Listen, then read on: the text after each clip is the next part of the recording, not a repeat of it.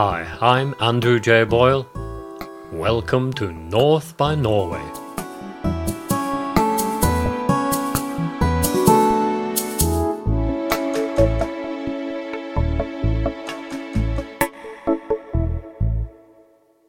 In an earlier podcast, I described the miracle that is the Oseberg Viking ship and the astounding artifacts that were found with it. The Oseberg ship is the jewel in the crown of Oslo's Viking Ship Museum.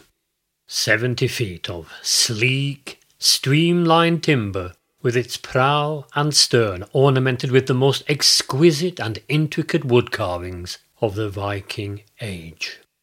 No other Viking ship has been found that comes even near to rivaling the Oseberg.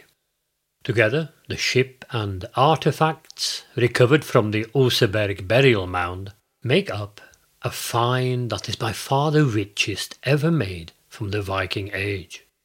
I want to return to that find today because, well, it is the greatest treasure from Norwegian history, but also because the majestic ship and the two people who were buried on it in the year 834 raise many intriguing questions. Here are three to get us going. 1. Which great Viking leader was honored with this most magnificent of ship burials? 2. Why was this ship of death anchored to a huge boulder? 3. Why was there a long wooden wand on board, identical to those used in the Viking Age for sorcery?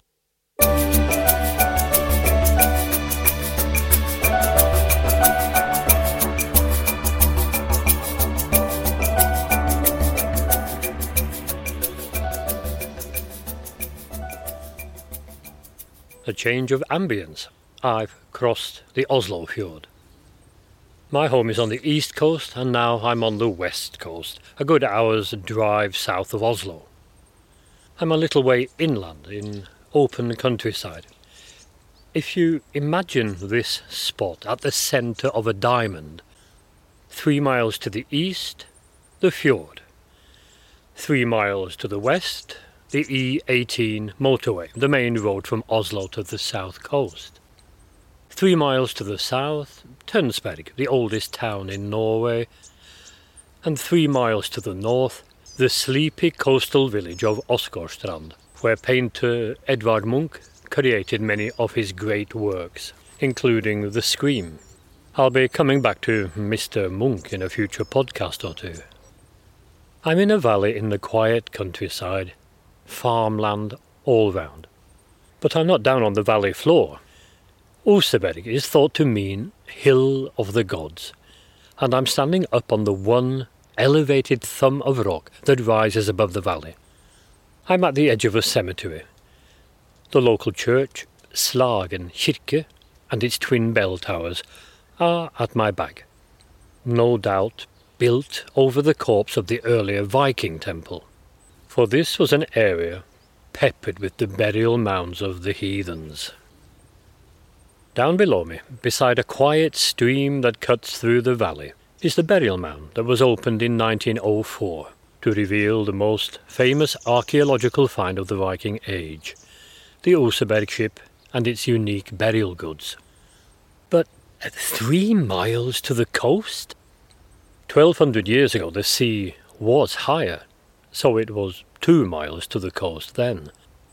But what on earth is the point of a ship burial so far inland? The Oseberg ship was dragged here. Dragged up from the fjord using 18 rolling timber logs. Evidently it was expedient to bury the ship in the shadow of the Hill of the Gods. The 2 bodies on board were placed inside a sort of wooden tent, a burial cabin, just behind the mast on deck.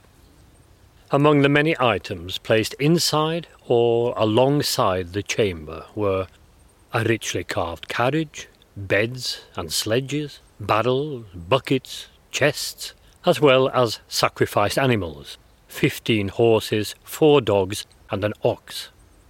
There were also the most exquisite tapestries and fine silks, brought from Central Asia and even as far away as Constantinople. The stories illustrated on the tapestries seem to come from saga mythology. One is a chilling narrative of a ritual procession with carriages and soldiers, also women soldiers, and the defeated enemy warriors are hanging by their necks from branches. The whole ritual of this burial is thought to have taken several months of the year 834. It was the elite of the Viking world that was burying its dead at Oseberg. Now, it's a cold day in October. I'm going to get back down to the car.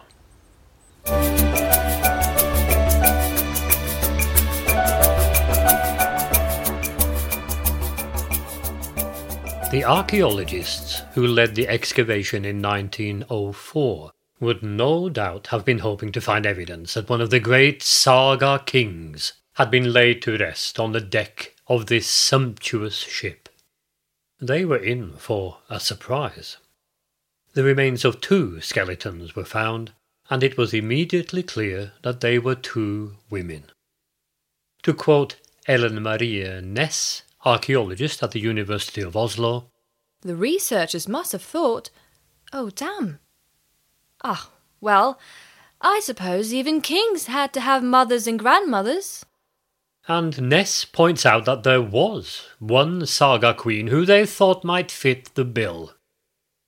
They took a close look at the ages of the skeletons, then at all the dates of historical women they knew about from the sagas.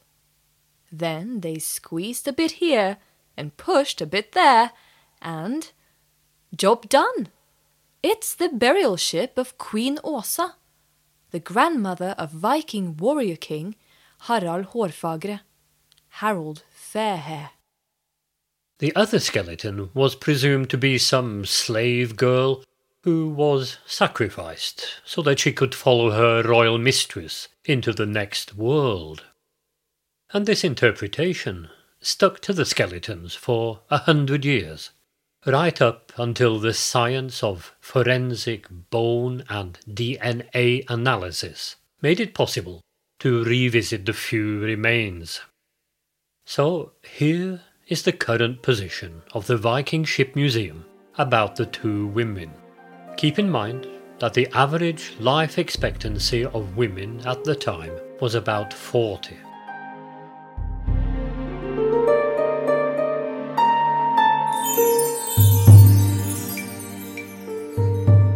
The oldest woman could have been as old as 80 years, maybe even older.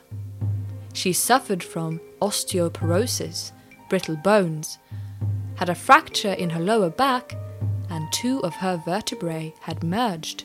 She would have had a stooping posture. She had been bedridden in her childhood due to illness. Once when she was 8 to 10 years old, and later when she was 14 or 15. As an adult, she had sustained serious damage to her left knee and would have had difficulty moving about. She had a hormone disturbance typical in older women that may have given her a deep voice, a neck that was short and thick, and perhaps increased hair growth. She suffered from fully developed cancer, probably of the breast or abdomen. She is likely to have died as a result of it. This makes her the first known cancer case in Norway.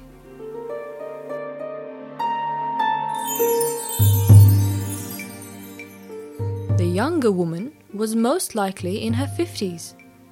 She had a broken collarbone that had started to heal.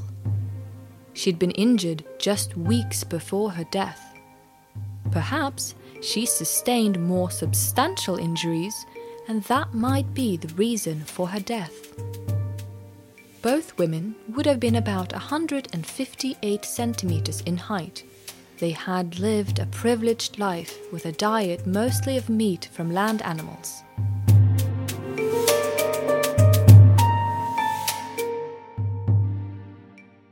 Were they mother and daughter? Or perhaps mistress and servant? And if so, which was which? It's impossible to determine from the few bone fragments that remain. But the precise aging of the women means that neither fitted with the life of any queen known from the sagas. There are finds that indicate that this extravagant burial was centered around the older woman. And yes, she was obviously treated with the highest respect by her people. But was she also regarded with fear? Much of what was found under the turf of the Oseberg mound is unique in Viking archaeology, and this is certainly true of the way the ship was anchored to the landscape. Why was the ship tied to a huge boulder? I mean, there was also an iron anchor on deck, but no, that wouldn't do. A mooring rope as thick as a man's thigh was attached in front of the ship to a 5-ton rock. Now, historians are convinced that ship burials were intended as a send-off for the deceased, the start of a voyage across the sea of death. Well, it seems that at Oseberg they didn't want these two women to go anywhere. They wanted them off the cosmic map, so to speak, out of action. The ship and the grave goods and everything, mostly for a symbolic journey, of course. But with these two, well, they just weren't taking any chances. And then there is the discovery on board, in a fine metal-studded chest in the burial cabin, of what seems to be a wooden wand or staff, the sort that historians associate with sorcery in the Viking era.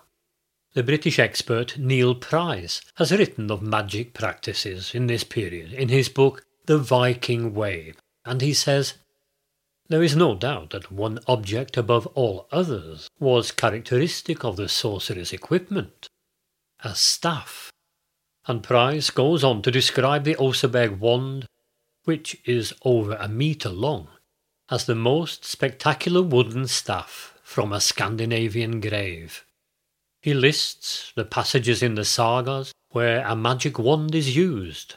For instance, in the Vatnsdal saga, where magic is performed with a wand that has its own name, Högnutter, meaning something like useful.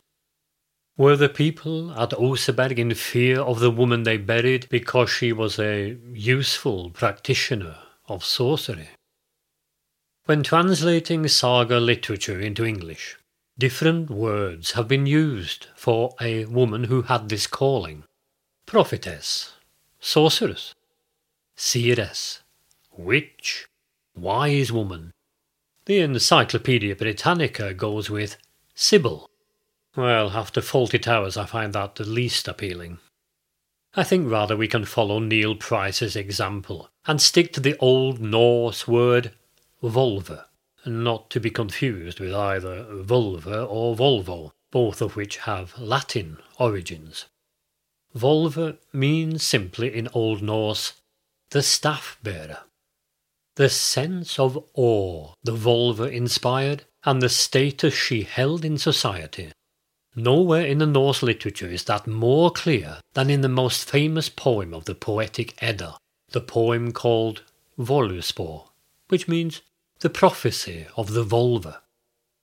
In the poem, she describes how the world was created and how it will end.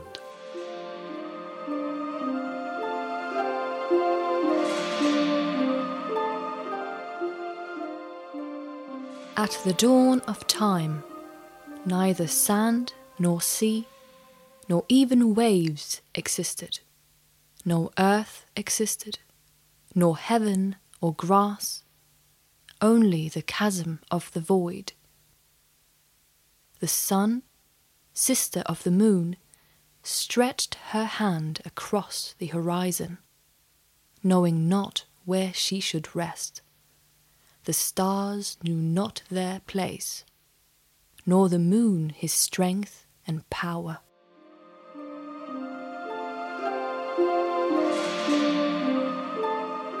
And even Odin himself comes to seek her guidance. She was seated outside alone when the aged warrior came and looked her in the eye. "I know it all, Odin. Have you heard enough, or do you want to know more?" Rings and bracelets he gave her, and a staff for divination, and she saw far and wide into the time and ways of men.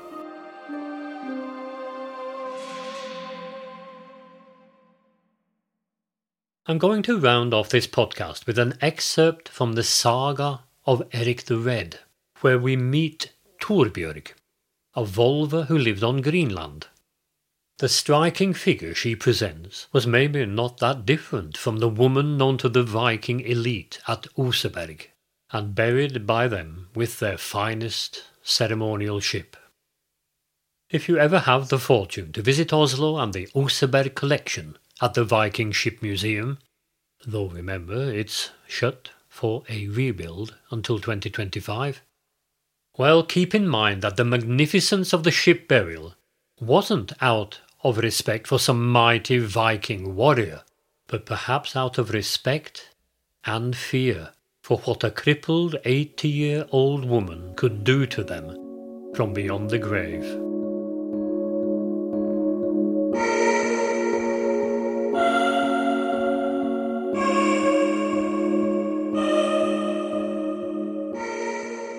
This was a time of need on Greenland.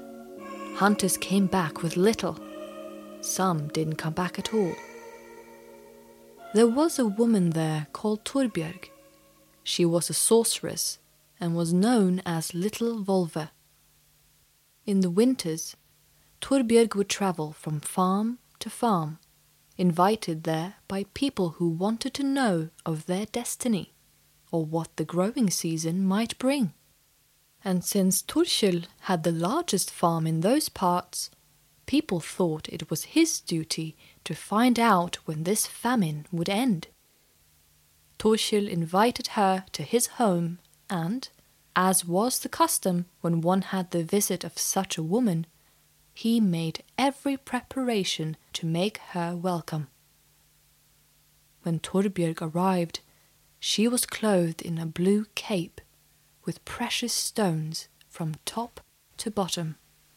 A necklace of glass beads were around her neck, and a cap of black lambskin on her head, lined with the fur of white cats. In her hand she carried a staff, inlaid with brass and gems. From her belt there hung a leather pouch in which she kept the talismans she needed for her prophecies. On her hands she wore catskin gloves, with the white fur turned to the inside.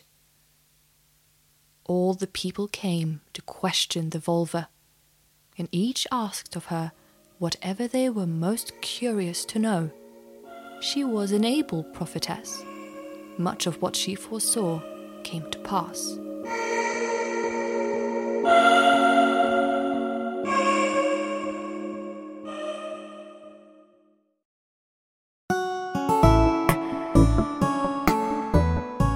Next time, Norway and Russia, a shared border and a difficult balancing act. But for now, tusen tack för att du hörde på. Thanks for listening. And if you like the cool North, tell all your cool friends.